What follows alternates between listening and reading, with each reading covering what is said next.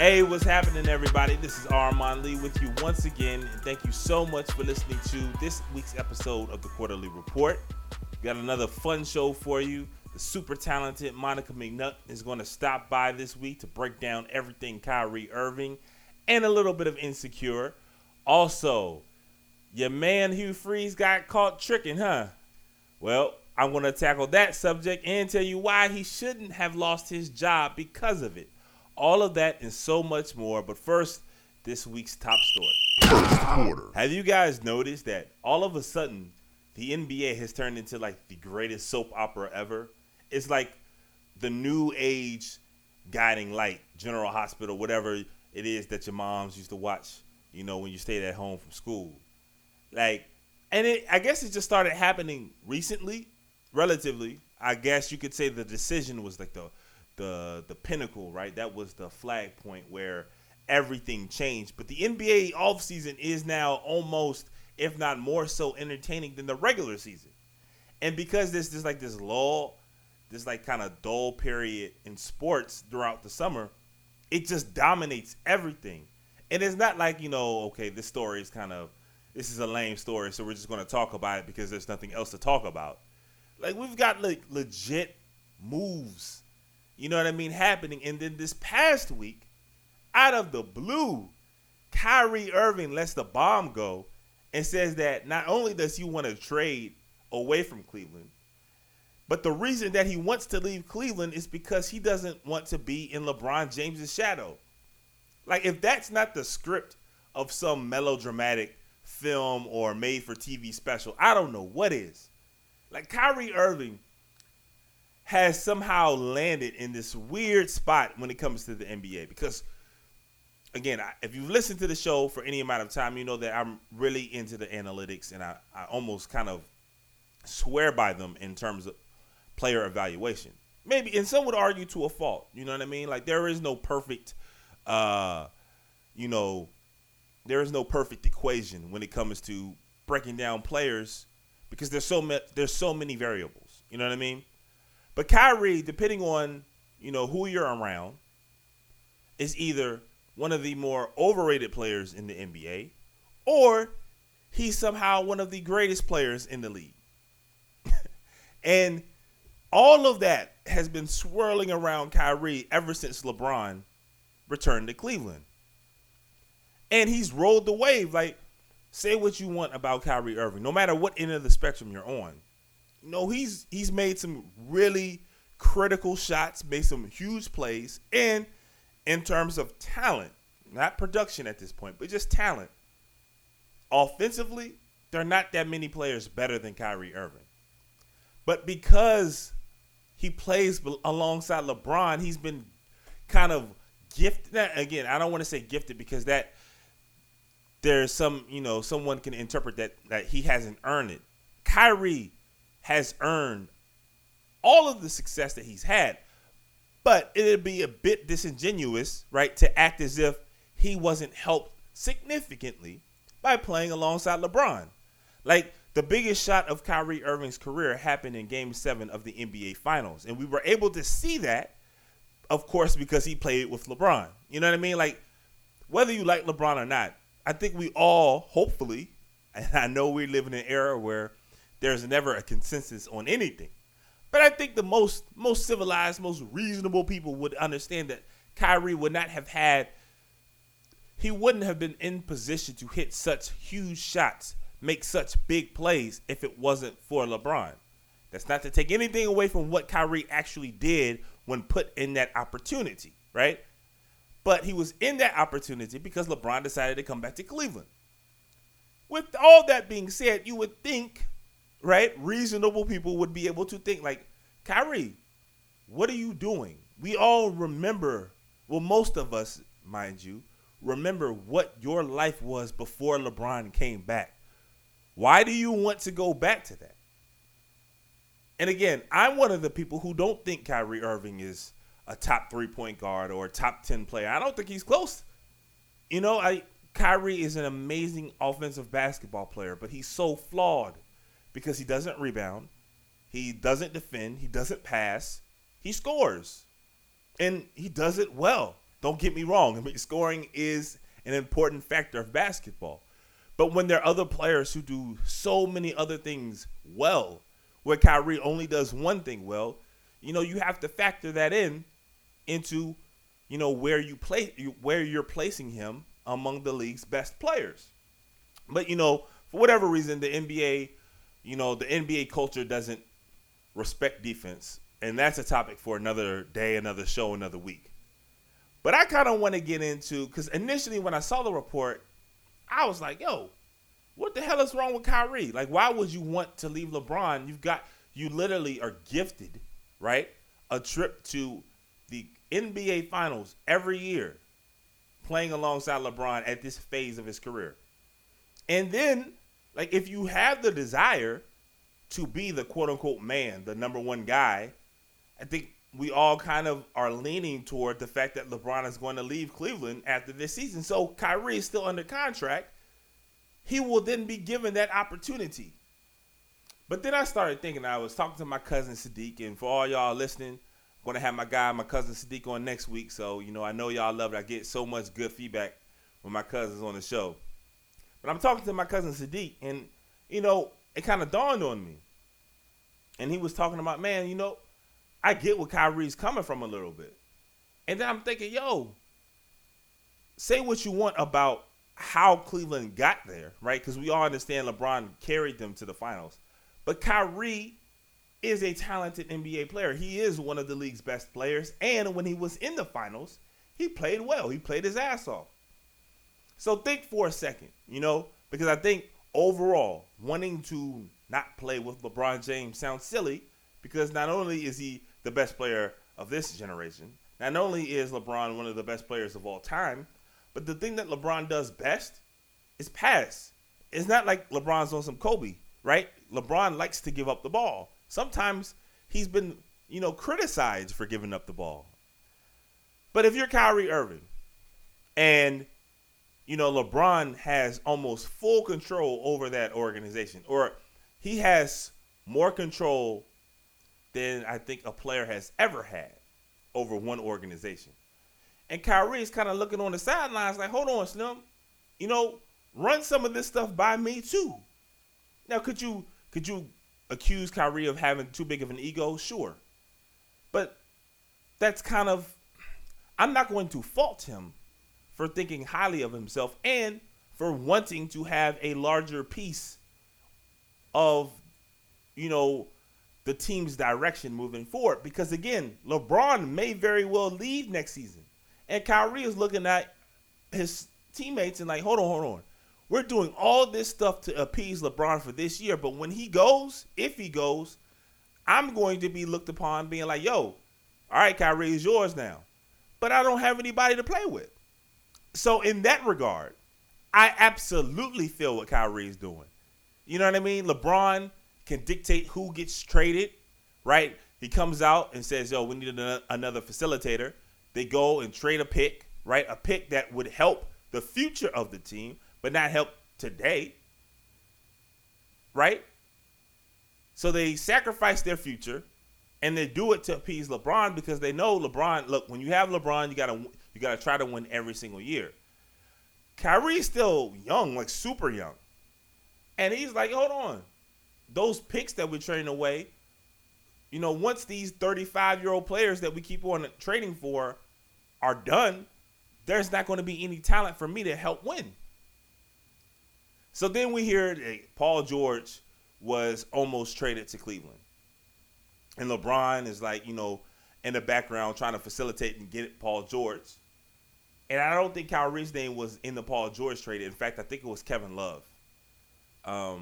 But then there was talk that Jimmy Butler would have been traded, and Kyrie may or may not have been a part of some of these trade discussions. So if you're Kyrie and you hear that your name is being involved in trade discussions, you're not a part of, this council of trying to improve the roster that you very well have improved, like helped win a championship 2 years ago. You are being treated like the little brother who can't, sit down you're being treated like Fredo, right? So you got Sonny, you got Mike, and then Fredo's in the background like, hold on, man, like, what about me? But unlike Fredo, Kyrie actually is worth his damn weight. So at some point, and again, there's ego involved. But at some point, he's looking around like, yo, why y'all treating me like this? LeBron could very well be gone after a year, and you guys are going to look to me to kind of clean up the mess without my input at all? Man, bump that, man. I'm trying to get up out of here. And on one level, while it sounds silly that a player doesn't want to play with LeBron James, on another level, I feel Kyrie completely. Because, truth be told, if I was in that situation, now, again, we're not talking about Tristan Thompson or Armon Shumpert or Channing Frye. We're talking about Kyrie. Clearly the second best player on that team. Clearly the guy who's had a huge impact on the championship that they won 2 years ago.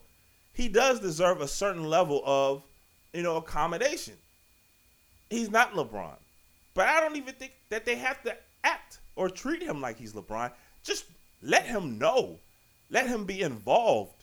Because if he is the future of your franchise, like they prop him up to be, well then, again, he's going to be the guy responsible on the team's future success.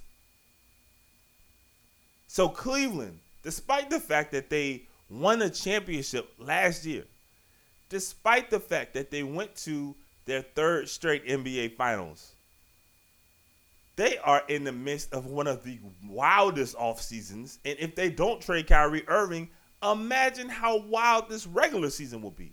You got LeBron James reportedly saying that if he ran into Kyrie, he would beat his ass. Kyrie, he on this whole flat earth thing. And that's just and then this happens. Now the reports that Kyrie's dad is, in his ear, feeding him all types of crazy stuff. This whole, and right, Cleveland had a chance to get Paul George this offseason, and now they had to settle for Jeff Green and Derrick Rose.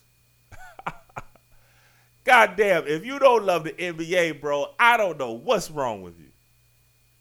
All right, that's my first topic this week. We're going to touch on Kyrie a little bit more later on in the show. Remember, you can make sure you follow me on Twitter. I'm at Armon, ARMON _Lee, LEE. Also, follow the show as well. We're at Quarterly, QUARTERLEE show. All right, that's the NBA. Again, we're going to touch on Kyrie a little bit later. But now we're going to step into the world of technology and how we need to pump the brakes for quarter number 2. Second quarter. Rise of the Machine. So this is a reoccurring segment on the show. And essentially it's about how my childhood fears are coming true and how technology will be the end of all of us. So this week, and this is, again, I'm not making these stories up. You know what I mean? The first time we had this segment about Elon Musk, that was a real story. This is a real story from the New York Times. The headline, microchip implants for employees. One company says yes. All right? So basically, there is a company in Wisconsin. It's called 3 Square Market. They're a technology company. And their great idea is to have their employees get an implant of a microchip the size of a grain of rice into, I guess, the little fleshy part of your hand between your thumb and your index finger.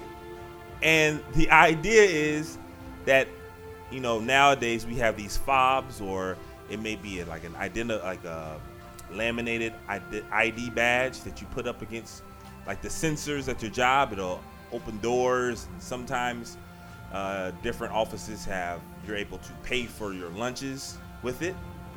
Well, again, this company is saying F the badges, F the fobs.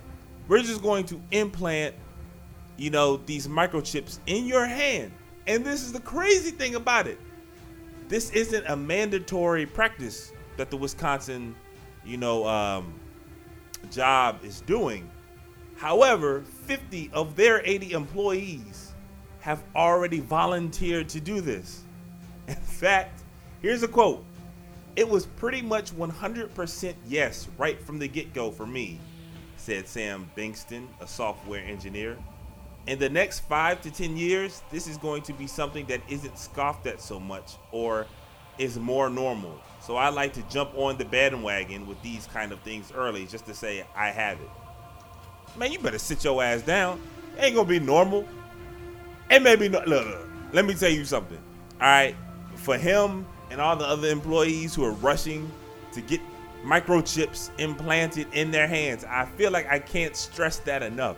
You are getting an outside device implanted in your flesh for the convenience of opening doors.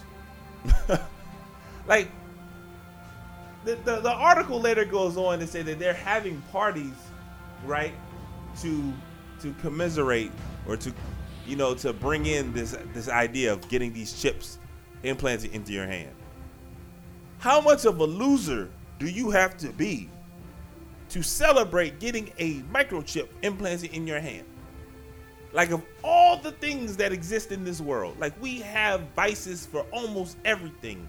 Anything that you can imagine, there is something, right, to help your desires. And of all the things that we have, all the useless, all the, you know what I mean, distractions that are out there for consumption, these fools gonna celebrate getting a chip in their hand voluntarily?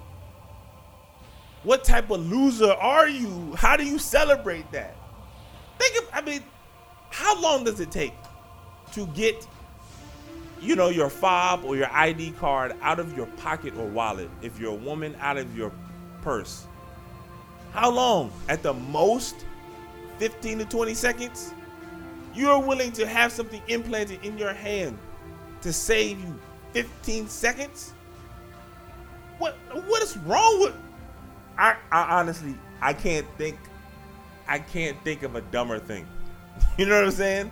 We are opening the door for the robot revolution. You know what I'm saying? We're going to look back at this, you know, in the future, you know, 30, 40 years in the future. We're going to look back to this day and like, man, we just opened the door for these Bamases to dominate everything. You're getting a microchip implanted in your hand. To save what? To save your job? I mean, how much can it possibly cost? And I guess that's the only reason they're doing it, right? To cut costs. How much could you possibly save if you are a company for these microchips in regards to like these plastic fobs or these laminated identification badges? How much money could you be saving? And why would anyone voluntarily put this in their hand? You know what this reminds me of? Remember the movie Independence Day? Like the first one. The second one, I don't care. I never saw it. It didn't happen. The first one. When they found out like the aliens were coming, and before they did anything, all these fools ran up to the rooftops of these buildings in New York, and they were the first bombers to get blown up. Now I don't wish, you know, harm to anybody. You know what I'm saying? That's not how I get down. However, if you are voluntarily putting a microchip in your hand to shave 15 seconds off your day so you can open the door or buy some chips at your vending machine, when the robots finally do take over, I hope you are the first bombers to go down, because you deserve it. I can't believe, and again, I promise you, New York Times, I'll give you the author's name. The author's name of the article, you know what, I can't get it. Hold on.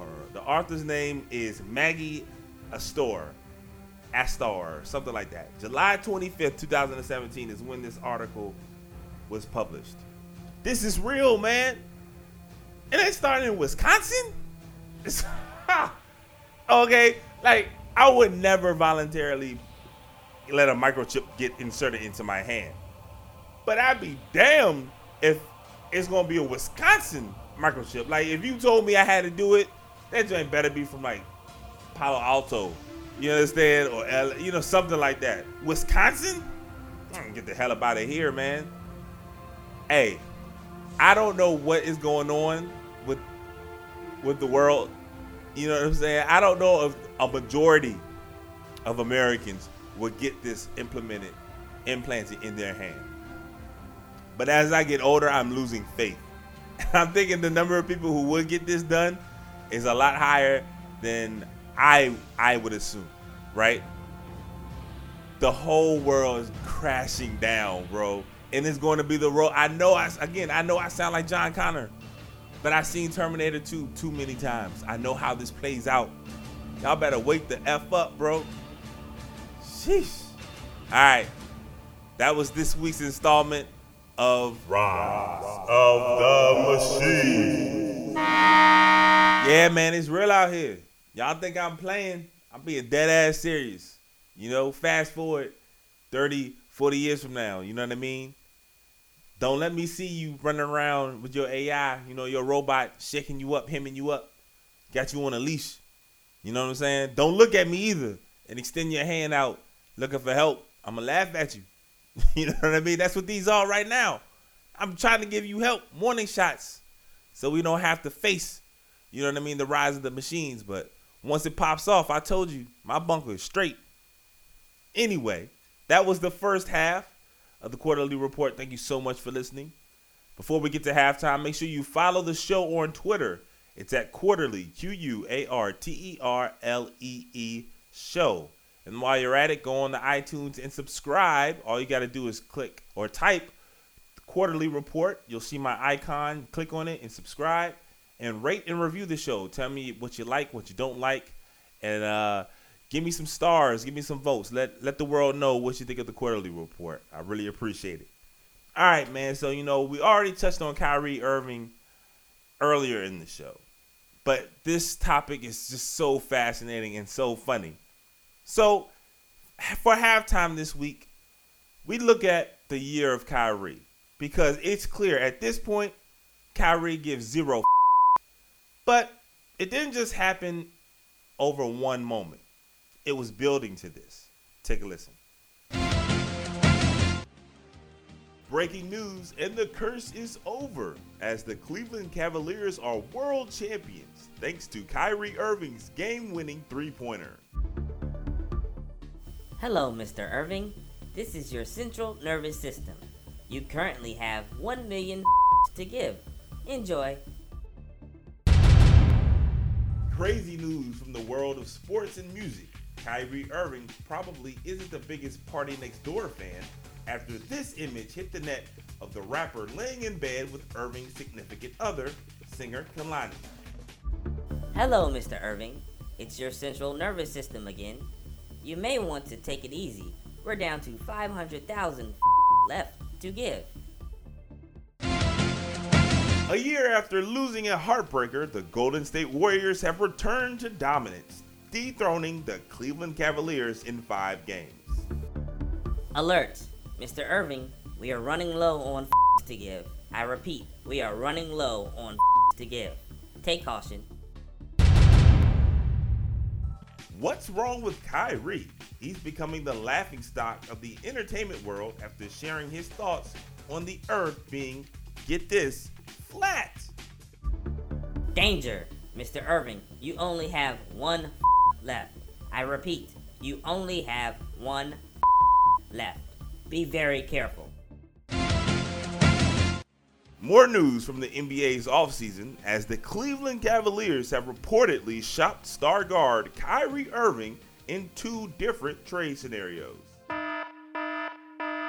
Initiating self-destruction mode.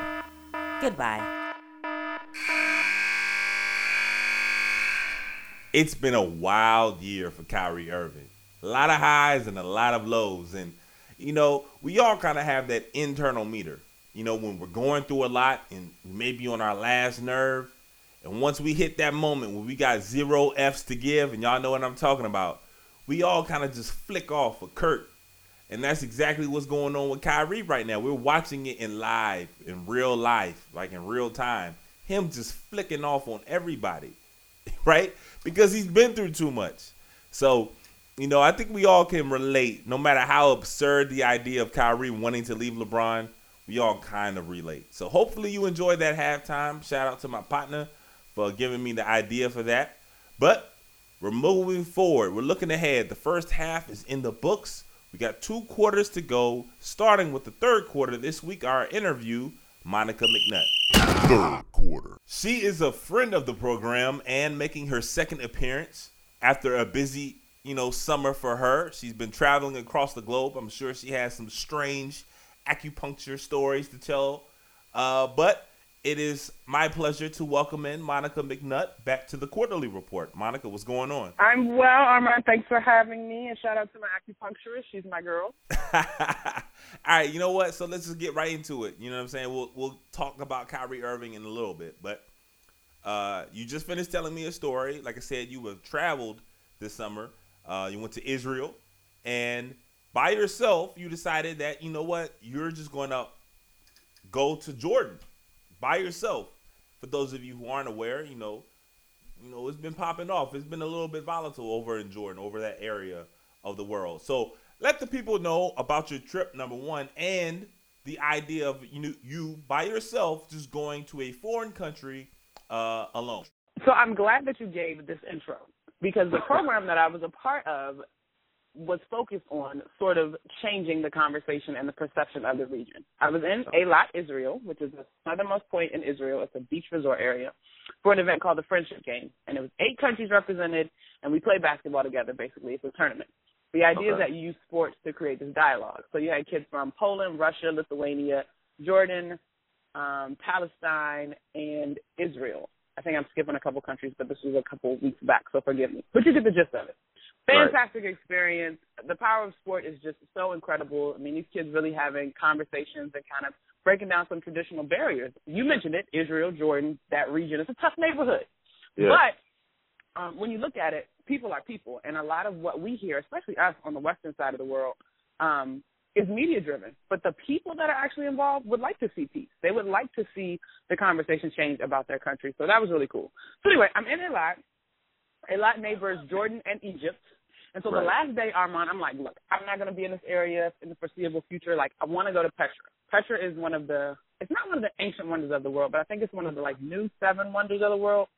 Basically, it's this, think of Indiana Jones, city in a mountain, hidden city. Awesome. It's so dope, right? I'm going to go on this tour. This bus going to pick me up. I'm like, how bad can it be? By yourself, alone, in a foreign country. By myself. I mean, the people I with didn't want to go. What, I'm supposed to stop because y'all don't want to go? Anyway, so the bus came and picked me up. I'm not going to lie. The morning I woke up, I was like, am I really doing this? Am I really doing this? This is scary.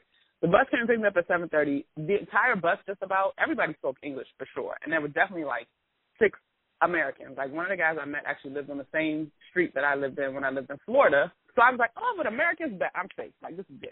Now, I'm not going to lie. It is a little freaky because I should probably have rewound. I definitely snuck into Israel. Yo, my trip ended July 8th. My passport expired July 18th. Yo, what's wrong with you, yo? I was like, we're just going to go with this by the grace of God. Whatever. I'm with a group. They're not going to find me. Anyway, so I slid into Israel. Then slid into Jordan. Oh, my goodness, young. It was a day tour. So you make this 2.5-hour drive from the border over to Petra. We spent the day there, explored, had a really great lunch, and drove back. Easy peasy. I got some dope pictures to prove for it. And there you have it, right? You had a great lunch and you got some dope pictures. Who cares that your passport situation could have got you jammed up in a foreign country? You know what I'm saying? It was all good because you got some dope pictures. The thing is, Armon, they don't want me. I'm an American. What you gonna do? My trip is covered. I'm going home. Let me go. I'm good. That's arrogance, right? That's how people. Hey, the ugly American came out real quick with just this. The whole first part of your story, you all cultured and you talking about all this other stuff, and that's all fine and good, but 3 minutes into that giant, boom, ugly American came out. Stars and stripes. I'm sorry. I am who I am. All right, so just on the strength of that story, y'all know what time it is when I'm talking with Monica. You already know where this is going, all right? So make sure you follow Monica. You know what I'm saying? She got great stories, really smart, really funny. Follow her on Twitter. She's at McNutt Monica. All right, so, you just told us this really, really dope story that still somewhat highlights just how weird you are, right? Okay. But, all right, we're going to normalize this now. Kyrie Irving, he's in a very weird situation himself, right? He is still one of the game's top players, definitely one of the most popular. But out of nowhere, seemingly, he reportedly wants a trade out of Cleveland. So you, Monica, you're far too humble to let everyone know this, but you were a star at Georgetown. You know, all jokes aside, you were a star. So how do you view this entire Kyrie situation, right? Because on one hand, you have a guy who has great team success, playing with one of the best basketball players of all time in LeBron James. And on the other hand, you have a guy who is still young and wants to grow, right, into himself, and ego does exist. And it's clear he's tired of being the little brother. So how do you view this entire Kyrie Irving situation? So I would never do such a thing as a basketball player. Like, I would never do such a thing. In the day and age where we're teaming up to ring chase, right, is ring chasing not a thing in Kyrie's mind? Personally, I think, you're as strong as your teammates. You want to put yourself in a position to be successful. Sure, LeBron may ultimately be the headliner on those teams, but wherever Kyrie goes, he'll have rings to prove for it too. I don't know that Scottie is tripping over like Jordan was the lead guy. And to be fair, I think the Michael Scottie thing is probably a little bit more of a drastic in terms of where they are in the conversation than a LeBron and Kyrie. At least maybe when you talk positions. And that's a whole other argument. I don't want to get into that right now. But anyway, I think Kyrie is sort of the antithesis of what we're seeing made popular in the league right now by demanding this trade. I don't know that the individual legacy, unless he goes and matches LeBron or takes out LeBron in a finals head-to-head, like, I think the conversation will now always be, remember he demanded that trade from LeBron? Like, I think that's just where we are. Now, if this comes to pass and the two can work it out, then I still think that's always going to be a conversation when people mention his name, but he could at least get his rings and save face that way if he's able to stay with LeBron. But I don't know if you remember this, though, Armon. I think when Kevin Love joined the team, maybe that first year he went to Cleveland, D-Wade and Bosh, or was it just D-Wade? I want to say this was like Sports Illustrated or maybe like ESPN the magazine, but they were on record about how difficult it is to play with LeBron. Not in the sense of he's a bad guy, but understanding the roles and the power dynamics that shift when you play with such a dominant guy. And you're talking about Bosh and D-Wade, who are like, I mean, they're fantastic players and have had very impressive NBA careers. So, in a sense, I'm not surprised by this. I thought that those guys were better friends, I guess, for it to come out this way. Yeah. But I'm not really surprised. I don't really necessarily follow Kyrie to say I even know him via his profiles and his branding, his social media. But I'm not shocked by it. Yeah, I'm not shocked either. And you make a really good point about the ring chasing element. But I look at it as if you're Kyrie Irving, right, and your natural progression, like no matter what you do, even the fact that you're still a young player and you're improving, but all of that is attributed to you playing with LeBron. So despite the fact that you've gotten better and despite the fact that you're now one of the game's best, everything you do is viewed through the prism of, well, yeah, of course you're playing better. You're playing next to LeBron. But LeBron, you're clearly not LeBron. But why is that a bad thing? No, but okay. How about I put it like this? You're clearly, and again, I'm talking to Monica McNutt. Make sure you follow her on Twitter. She's at McNutt Monica, McNutt Monica. She's a super fun, interesting follower. What word you about to use? Nah, but make sure you follow her on Twitter. All right. So Monica, right now you're an analyst, right? But I feel like I'm talking to analyst Monica. So if I could speak to the athlete in you, right?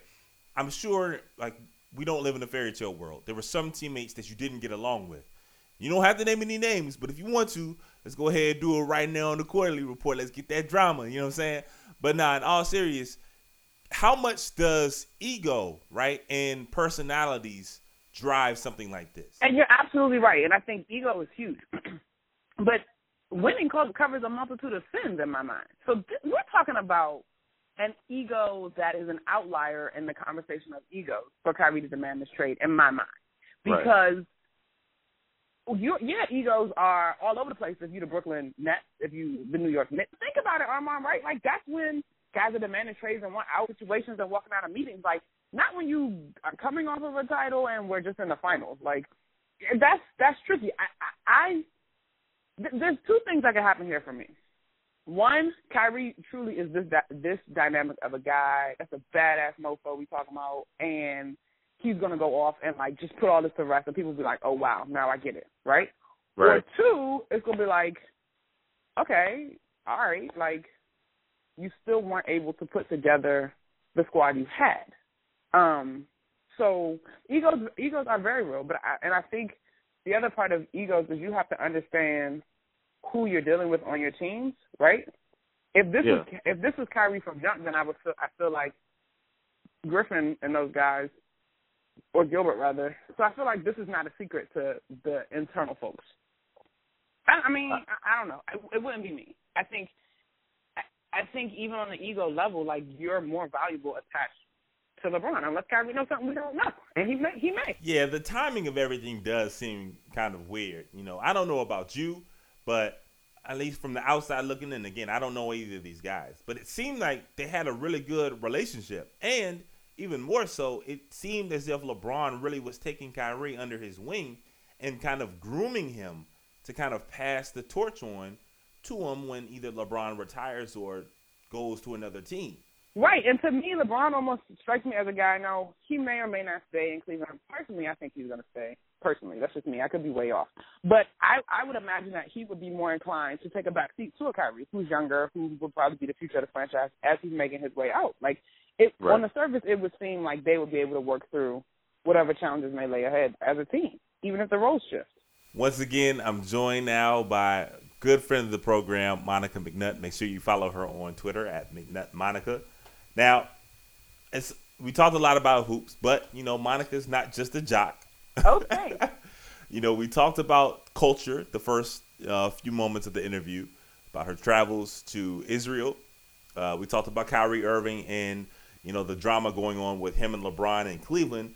But you also, have a really good pulse of, entertainment. And I must say, you are a pretty good judge of television shows. You and I used to like a show a few years back called Graceland. That show is dead, so no point in talking about it. But now there's another show that you and I both like.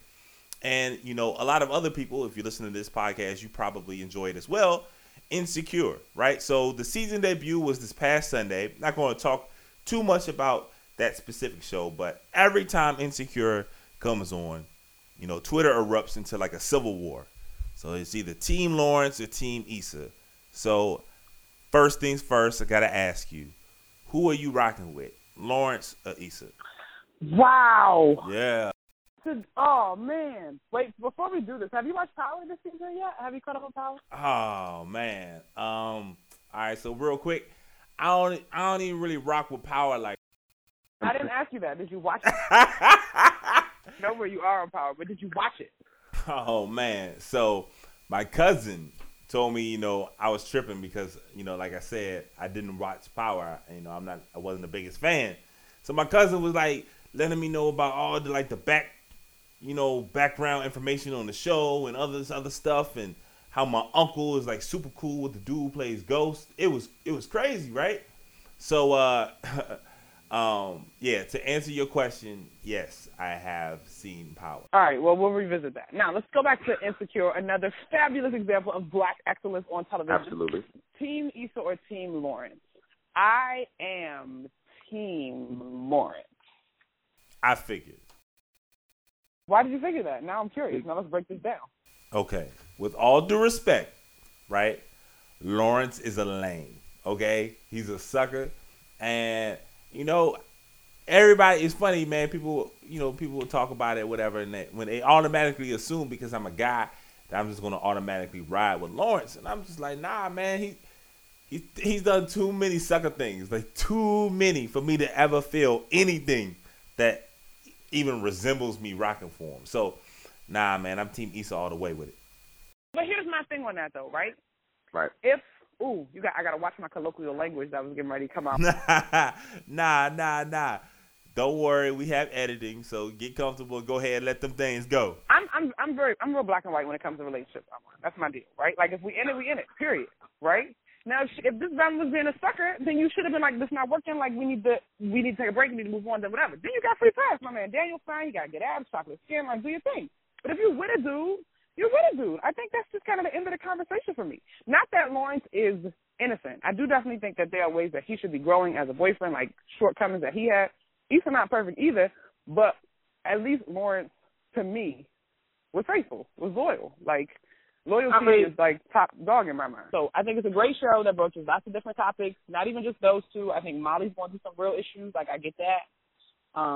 It's a great show. I encourage folks to tune in. Once again, I'm joined by former basketball star, television analyst, world traveler, and writer for thepromptmag.com, Monica McNutt. We're talking television right now, and we just finished talking about Insecure, but it's another television show that we're going to end with. Our final question.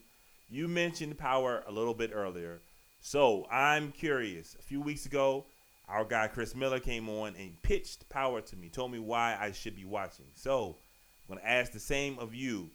You clearly are a fan, as are millions of people out there. So tell me why I need to start watching Power. Why am I wrong? So, you know what? I'm going to give you your props here. Because when you went off way back when, earlier this summer, I think you were talking about watching Game of Thrones and talking about why you don't watch Power. You made a comment about how unrealistic it is that nobody has tried to attack this man from outside of the drug world, right? Like, I'm not going to lie. That kind of stuck with me. Boom. Thank you. That's a fair.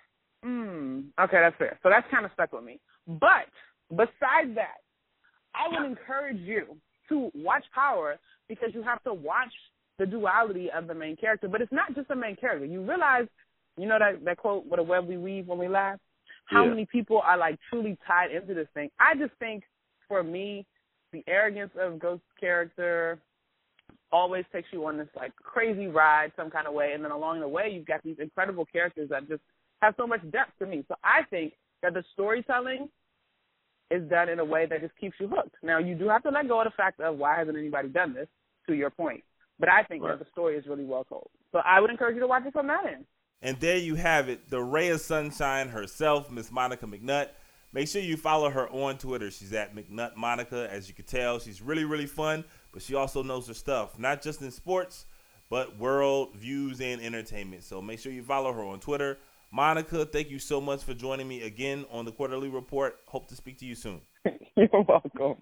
All right, we are 3 quarters down with only one topic left, and it's a story that kind of rocked college football. We're going to finish up strong with our 4th topic this week. 4th quarter. So your man Hugh Freeze got caught tricking, lost his job after Ole Miss tells the whole world that he was tricking. Oh, Slim, can you imagine being Hugh Freeze going home that night? Having to tell your wife and your kids, not only are we in Mississippi for a job that I don't have anymore. He moved his family to Mississippi. Not only do they not have that job, he lost it because he was messing around with an escort service. Oh, that had to be the worst weekend ever for Hugh Freeze. Oh, Slim Day in Mississippi. You could cut the tension in the Freeze house with a knife for real.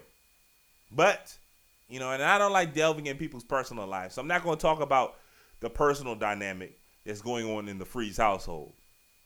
But I got to be real with you.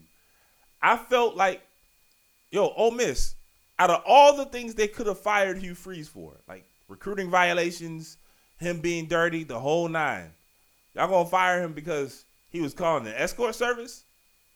That's weak. And it got me thinking, like, why do we still act like sports is this, like, holy grail where integrity is first and, we always need to walk with the utmost respect and dignity, right? Especially with football. There's studies almost monthly now. There was a new study this week talking about the dangers of CTE and brain damage when it comes to football. I mean, the sport is literally barbaric. And we're going to hold coaches to some standard of morality? Come on, man. That doesn't make any sense. But I can hear some of you guys, hey, but he's a college coach and it's not the pros. It's different when it's college kids. Is it? Ask yourself this, right? Do any of you guys know a person who was like a top, NCAA football recruit? Because I know a few of them. If you know anyone, ask them about their recruiting trip. Ask them. Now, I don't know anybody who went to BYU or any super religious school. Actually, that's not true because I know someone who went to Notre Dame, and he's the same way. If you want to act like college sports is this kind of beacon of, dignity and integrity, and like there's no way that we should allow any immoral practices when it comes to these college kids. How is it that we all understand what happens on these recruiting trips and no one really even bats an eye? Again, ask anyone that you know who was like a top recruit how their recruiting trip went.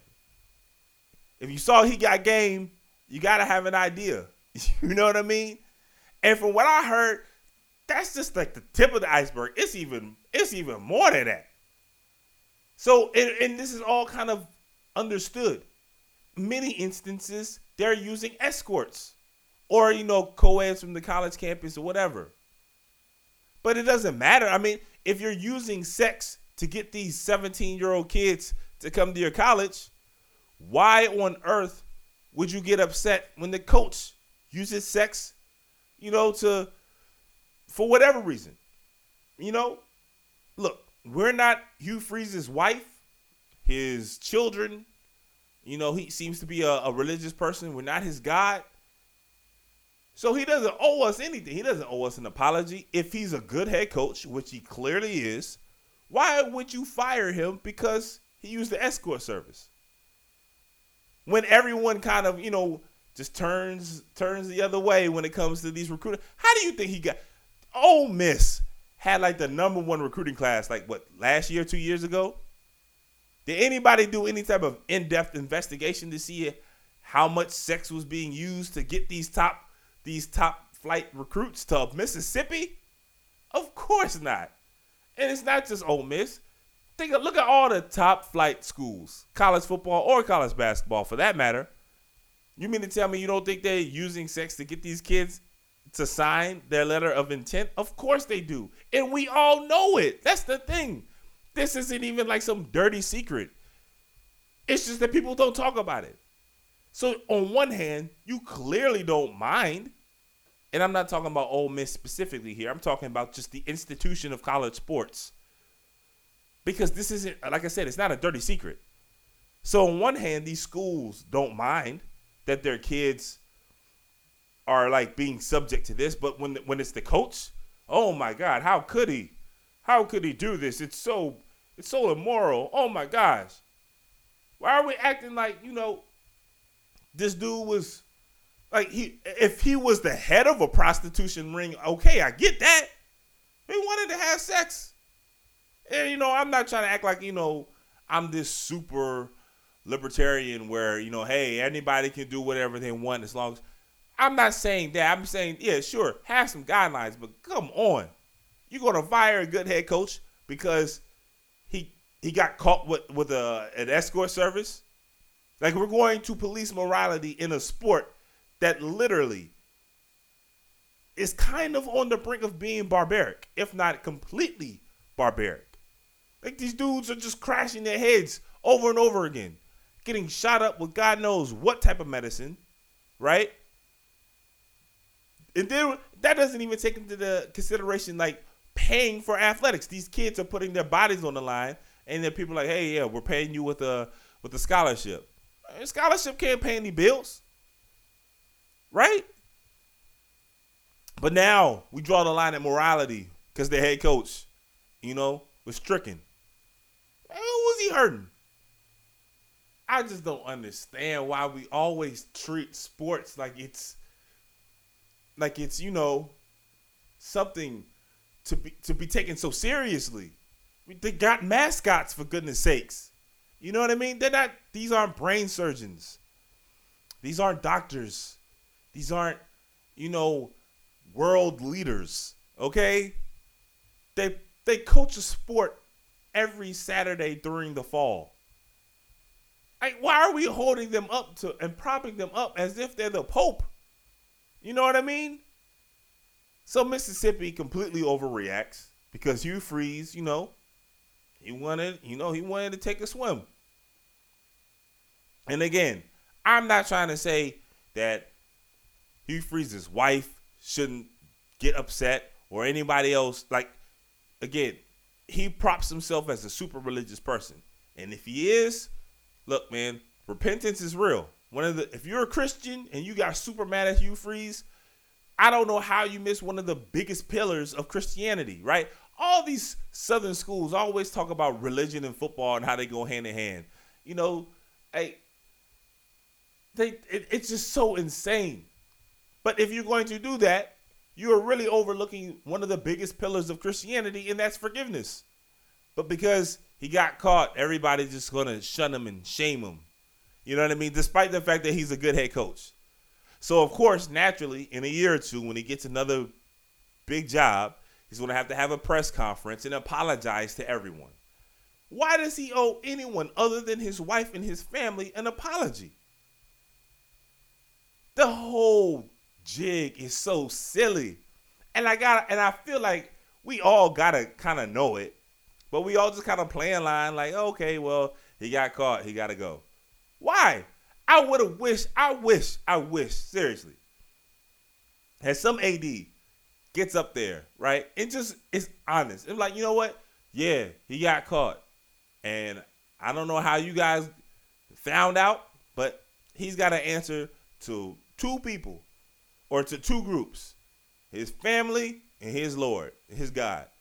And I had to answer to me. I would have gave him a contract extension at that moment. And again, Ole Miss was riding with Hugh Freeze for everything else. He was under several NCAA infractions, like investigations for paying and all types of other stuff. And obviously, again, Ole Miss had like the #1 recruiting class a few years ago. Of course, he was running a dirty program, but that's okay. It's okay that you can be running a dirty program and doing all types of other things, including probably getting escorts for your players. That's okay.